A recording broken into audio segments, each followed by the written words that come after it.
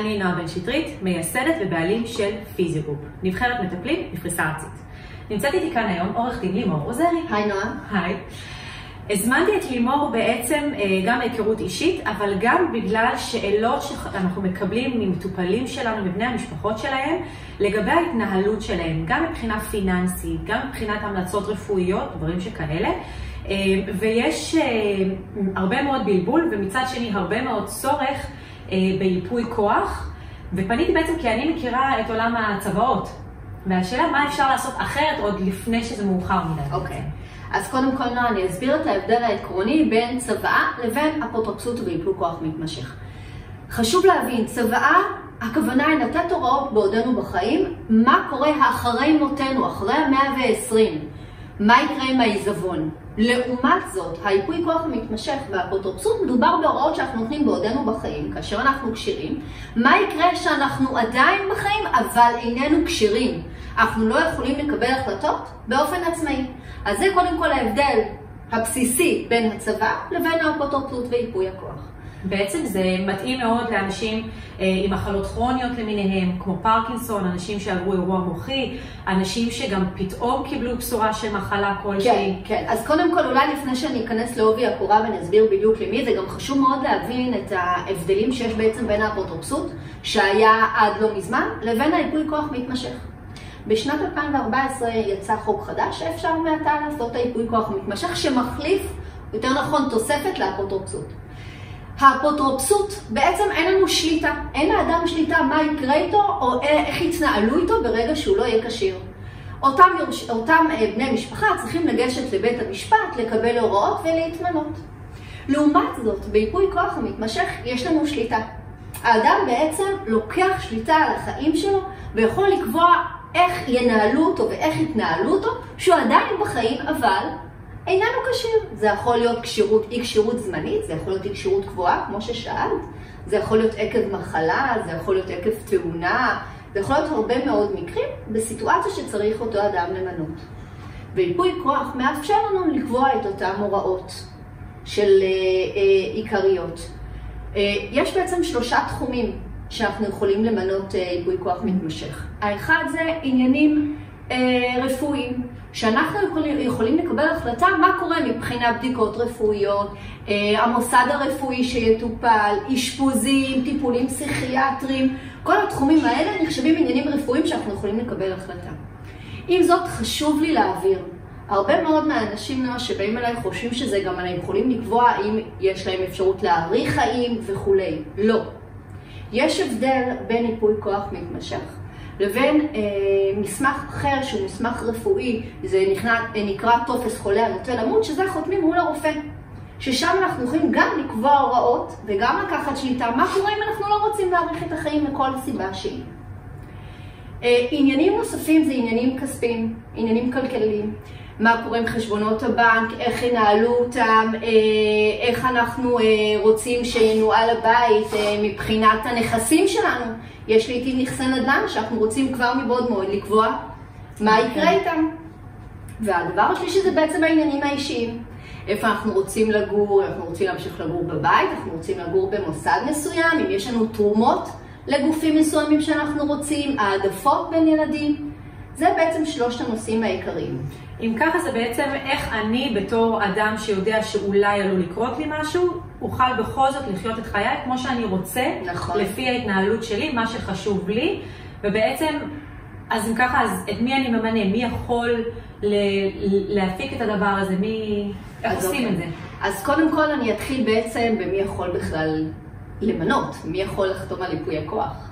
אז קודם כל, כל אדם מעל גיל 18 שהוא כשיר יכול לערוך ייפוי כוח מתמשך. אבל, נקודה מאוד חשובה. ברגע שאדם יש איזשהו חשש לכשירות או איזשהו עניינים לדוגמה של דמנציה שהחליטו, כדי שייפוי הכוח לא יוכל להתבטל, לדוגמה אם יש סכסוכים בין בני המשפחה ויש מחלוקות, אז חשוב מאוד ללכת לרופא, לקבל חוות דעת רפואית שאומרת שהבן אדם כשיר ומבין את המשמעות של החתימה על ייפוי כוח מתמשך. זאת נקודה מאוד מאוד חשובה. זה בעצם עוד מקדים בכלל לפני שחותמים על מסמכים כאלה? בדיוק. דרך אגב, זה נכון לכל מסמך אחר שאנחנו חותמים עליו בגיל כזה או אחר, שכדי שלא יהיה אחרי זה ביקורת עלינו, להיות בצד הבטוח, בסייף סייד.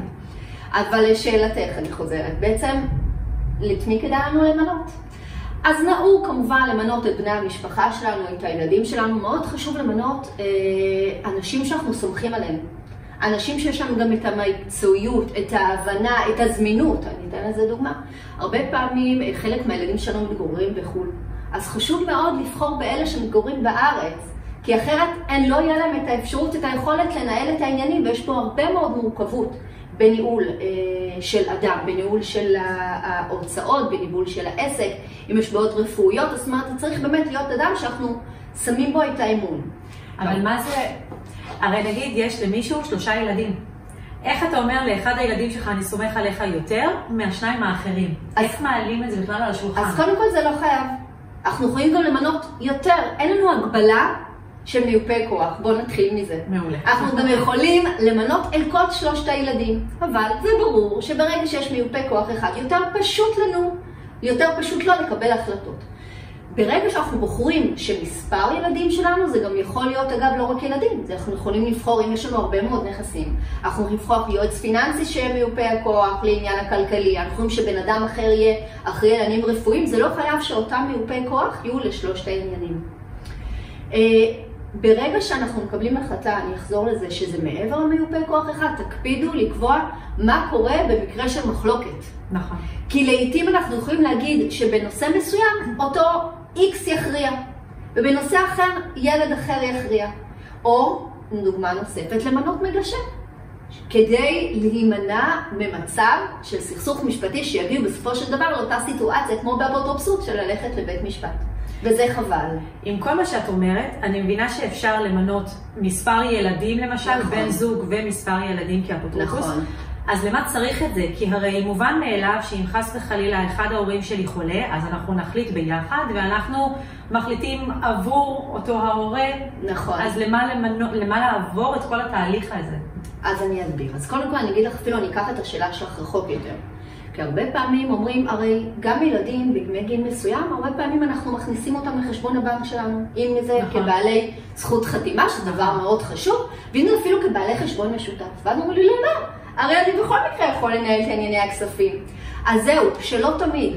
הרבה פעמים ברגע שהבנק מבין ופוגש ויודע שאתם אינכם כשירים, אז הוא דורש מכם להביא או אישור כשירות, או בעצם מינוי אפוטרופסות, או לצורך העניין, אם יש ייפוי כוח מתמשך, את ייפוי הכוח המתמשך. אז כשיש בעיה, אפשר גם למנות אפוטרופוס? לא. ברגע שהאדם הוא לא כשיר, וכבר אין לו יכולת לקבל החלטות, אז הוא כבר לא יוכל לערוך את ייפוי הכוח המתמשך. לייפוי הכוח המתמשך יש חלון הזדמנויות מאוד מאוד ברור. וזה רק כאשר אנחנו כשירים, אנחנו בריאים, שאנחנו מסוגלים לקבל את ההחלטה ואת ההבנה לרצונות שלנו, להגדיר, להנחות. ברגע שכבר עברנו לשלב הבא שהאדם הוא לא כשיר, איבדנו את חלון ההזדמנויות. ולכן הצורך הוא מאוד בסיסי. אני אתן דוגמה, אני תמיד אומרת, אנחנו תמיד ממהרים לעשות ביטוחים לרכב, ורוב הזמן לא יהיה לנו תאונה, לעשות ביטוח חיים, ביטוח סיעודי, גם שאנחנו צעירים. ולרוב לא יקרה כלום, ואנחנו עדיין מבטחים. בעיניי, זה באמת סוג של ביטוח. שאנחנו יודעים שאם יקרה לנו משהו ולא נהיה קשרים, אני לא רוצה להיות תלויה באף אחד אחר. אני אוהבת לקחת שליטה על החיים שלי. ואני חושבת שזה באמת מאפשר לאדם לקחת שליטה על הרצונות שלו, על מה שיהיה איתו יום אחד אחרי. אנחנו עוד צעירות, זאת אומרת, יחסית לכל דבר, אבל מתי צריך להתחיל דבר כזה? זאת אומרת, כמו ביטוח. אני אישית, אני חייבת להגיד לך שאני עשיתי. אני חושבת שהיום, בטח במצב, לא יודעים מה יהיה. זה כמו שיש ביטוח סיעודי, בן אדם שם כבר בן 20, מסכימה איתי שעושה כבר ביטוח סיעודי, אז מה ההבדל בעצם בין ביטוח סיעודי לבין ייפוי כוח מתמשך? אין הבדל. עכשיו, זה אולי עוד נקודה מאוד חשובה שלא עמדנו עליה, שבעיניי זה מה שעושה גם את המשמעות, הדבר כל כך חשוב לערוך ייפוי כוח מתמשך. באפוטרופסות יש הכרח למיופה הכוח שלנו להגיש מדי שנה פרטה, זאת אומרת דוח על ההכנסות ועל הכספים וכל הוצאה שהוצאנו עבור החסוי, עבור האדם, והדבר הזה גוזל הרבה מאוד מהזמן. הרבה פעמים יש הרבה מאוד שאלות, הרבה מאוד פניות מהאפוטרופוס הכללי על כל צעד שאותו מיופה כוח עושה. הרבה פעמים אנחנו צריכים לקבל אישור מבית משפט, זאת אומרת זה גם מאוד מקשה על הילדים שלנו, על בני המשפחה שאנחנו מינינו. לכן העובדה כשאנחנו נלך ונעשה ייפוי כוח, בעצם אנחנו גם מקלים בדרך הזאת על בני המשפחה שצריכים לטפל בינינו בשעת הצרה, ברגע שהם יצטרכו לעשות, וזה בעיניי יש בזה הרבה מאוד משמעות.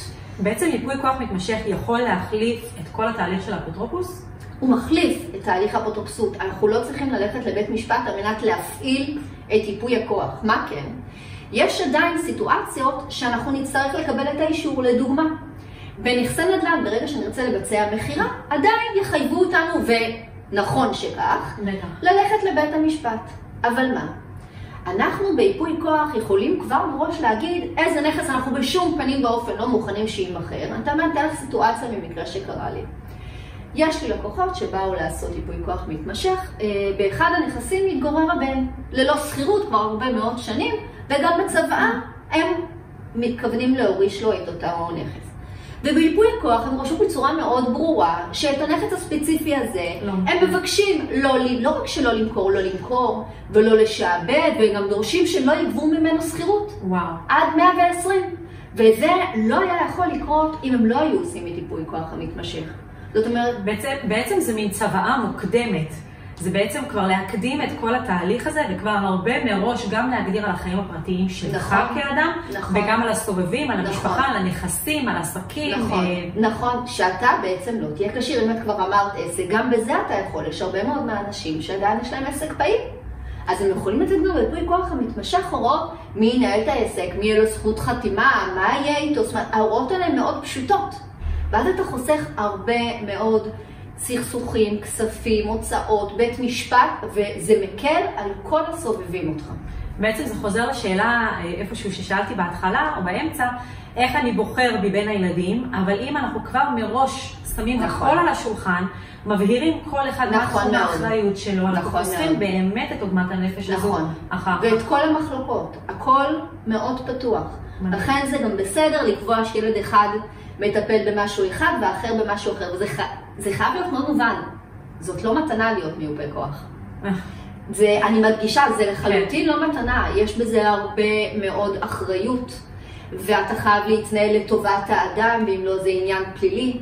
כל מה שאתה עושה חייב, כל שקל שיוצא וכל שקל שנכנס הוא לטובת אותו אדם שמינה אותך. זה מאוד מאוד חשוב להבין את זה. לכן גם לעתים שיש את המחלוקות, אין פה באמת עניין, כי יש לנו מחויבות כבעלי תפקיד בדבר הזה. לכן זאת גם נקודה שמאוד חשוב להבין אותה. זה גם שם על השולחן מיד כהורה או כבן זוג או כל דבר, מה אתה מצפה מבן המשפחה שלך, מיופה הכוח, וזה נותן גם, אני חושבת, הרבה הערכה, בעצם אתה מביע הערכה לזה שמינית כמיופה כוח. זה גם נכון, אבל אני חושבת, הדבר הכמעט אבסולוטי שכל אחד שבא לערוך את ייפוי כוח מתמשך מבקש, זאת העובדה שאם יקרה לו משהו, שישאירו אותו בבית. אנשים מאוד מאוד חוששים שהם לא יהיו כשירים, שיהיו סיעודים, והדבר הראשון שהילדים יעשו, זה בעצם בדרך הקלה, להוציא אותם החוצה למקום סיעודי. אז זה אפשר לקבוע בייפוי כוח, לתת הוראה, אם אכן יש אפשרות, גם מבחינה כלכלית, כי אנחנו צריכים לכל דבר גם להתייחס לא רק על מה אנחנו רוצים, אלא גם מה האפשרויות שלנו בפועל. שאנחנו נשאר לגור בבית המגורים ושיביא לנו מטפל, ורק במידה ומבחינה סיעודית ובהתאם לחוות דעת לא נהיה כשירים, רק אז יוכלו להוציא אותנו. נכון, נכון. אז זה בעצם הבקשה הרווחת. וואו. אני בטוחה שיש עוד הרבה שאלות, אבל אחד הדברים שחשוב לי ככה מאוד לסבר את האוזן, מה התהליך? הבנו שאנחנו רוצים למנות מיופי כוח, מה עכשיו? אוקיי. אז קודם כל מבחינת פרוצדורה, דבר ראשון, פגישה ראשונית. להבין את הצרכים, להבין את העניינים. עם עורך דין. בוודאי, עם עורך הדין. צריך להבין גם מה הנכסים שיש לנו, מה הכספים שיש לנו, מה ההכנסות העתידיות. צריך לבדוק ולוודא גם ולהתאים, מאוד חשוב, בין ההוראות של הצוואה אם עשיתם, לבין ייפוי כוח המתמשך, כדי שלא תהיה התנגשות. ברגע שאנחנו מבינים את הצרכים, אנחנו מקבלים החלטה מושכלת, מי אנחנו רוצים למנות כמיופה כוח. ברגע שסיימנו את השלב הזה, אנחנו צריכים לעשות שיחה עם מיופה הכוח שלנו, עם בני המשפחה, אם זה עם הילדים או אם זה יועץ חיצוני, ולמה? כי אנחנו צריכים את ההסכמה שלהם. ברגע שאנחנו צריכים את הייפוי כוח המתמשך, מיופה הכוח גם צריכים להגיע ולחתום על מסמך שמסכימים ומודעים לאחריות ולדבר שלם כהיותם מיופי כוח. גם לכל סעיף וסעיף ביפוי הכוח הם צריכים לאשר ולהבין? יש הוראה כללית שהם הבינו את המשמעות של להיות מיופי כוח והם מוכנים למינוי. בנוסף לזה הם גם חותמים על כתב ויתור סודיות. ולמה? מיופה כוח חייב להיות אדם שהוא בכשירות. לא יכול להתמנות אדם שהוא אינו כשיר. לכן יש אפשרות לבדוק את אותם מיופי כוח ברגע שאנחנו נרצה לממש את זה. אז ברגע שאנחנו חותמים, גם הממנה וגם מיופי כוח חותמים על ייפוי כוח מתמשך, אנחנו מגישים את זה לאפוטרופוס הכללי. האפוטרופוס הכללי צריך לקבל לנו אישור. היום זה בדרך כלל לוקח אפילו עניין של ימים עד שאנחנו מקבלים את האישור ושמים כמו שאני אומרת בבוידם. ביום מן הימים, אם צריך להפעיל אותם, יש טופס מיוחד שמגישים את זה לאפוטרופוס הכללי, ובאופן כמעט מהיר ומיידי אנחנו בעצם מפעילים את אותו ייפוי כוח המתמשך ללא צורך בפנייה לבית המשפט. זאת אומרת, זה עניין של ימים מהרגע של הפגישה הראשונה, עד שכל הדברים מוכנים, מגישים, ויש את האישור, והלוואי על כולם לשים בבוידים ולא להשתמש עוד פעם. נכון, לפעמים זה לוקח יותר מספר ימים, כי הרבה פעמים אנשים נתקלים בשאלות שאנחנו מעלים, שהם לא ממש חשבו לפני כן. אז לפעמים לוקח קצת זמן להקל, להבין, לדבר עם בני המשפחה, מאוד חשוב לדבר עם בני המשפחה, לפרוס את זה, כדי באמת לקבל את ההחלטות הנכונות ביותר. כי ברגע שאנחנו מגישים, אנחנו בעצם מאשרים. תמיד אפשר לבטל, כמובן, אבל צריך להוציא, ואת הפרוצדורה כמובן היא בהתאם. מדהים. לימור, מה טיפ הזהב שלך, עצת הזהב שלך לאנשים שמתלבטים, האם כן לעבור את התהליך הזה או לא? אני אענה לי בצורה מאוד פשוטה, אני חושבת שהתחלנו את השיחה בזה. זה באמת לקחת שליטה על החיים שלך. אתה יכול לבחור אם ביום מן הימים, גם אם זה 1% וגם אם זה סיכון של 2%, יקרה משהו ולא תהיה כשיר, אתה יכול להחליט אם ינהלו אותך או שאתה תנהל את הסיטואציה. אם אתה קובע מראש מה יהיה איתך, מה עם הכספים, איפה תהיה, איפה תגור, למי ישמשו הכספים שלך, או שאתה מחליט שמה שיהיה יהיה. וברגע שחס וחלילה יקרה, כי מלא אין הרבה סיכוי שזה יהיה, הילדים יעשו מה שהם רוצים, ילכו לבית משפט, זאת בחירה. אני חושבת, זה עניין פשוט, זה לא עניין מורכב, ואתה יודע שאתה בטוח. אני אהבתי מאוד את המשפט הזה שלך, שזה בעצם כמו לעשות ביטוח, ביטוח סיעודי לבן 20, ולי היה כבר בגיל, אני חושבת, 12 בערך. אז אני חושבת באמת, הלוואי ואף אחד לא יצטרך לממש את זה ולנצל את זה בסופו של דבר. אולי כן יש מקום לעשות. לימור, בבקשה, מספר הטלפון שלך, אם לאנשים יש שאלות, אם אנשים רוצים לעבור את התהליך הזה. אז קודם כל אני אביא מספר של המשרד כמובן, שזה 03-687-3770, במספר נוסף. זה 050-2377-155.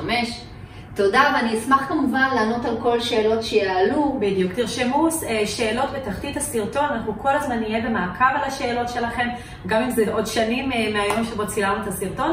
תרשמו לנו שאלות, תפיצו את זה בקרב בני משפחה, גם אם אתם ילדים חשוב להעלות את הנושאים האלה, להציף אותם. חלילה, אנחנו לא מאחלים לאף אחד להצטרך, אבל באמת, כדי שיהיה לנו את הראש השקט הזה, אני מאחלת לכם בריאות איתנה. תודה רבה שצפיתם, ושוב שאלות תרשמו כאן בתחתית הסרטון. יום מקסים. תודה רבה.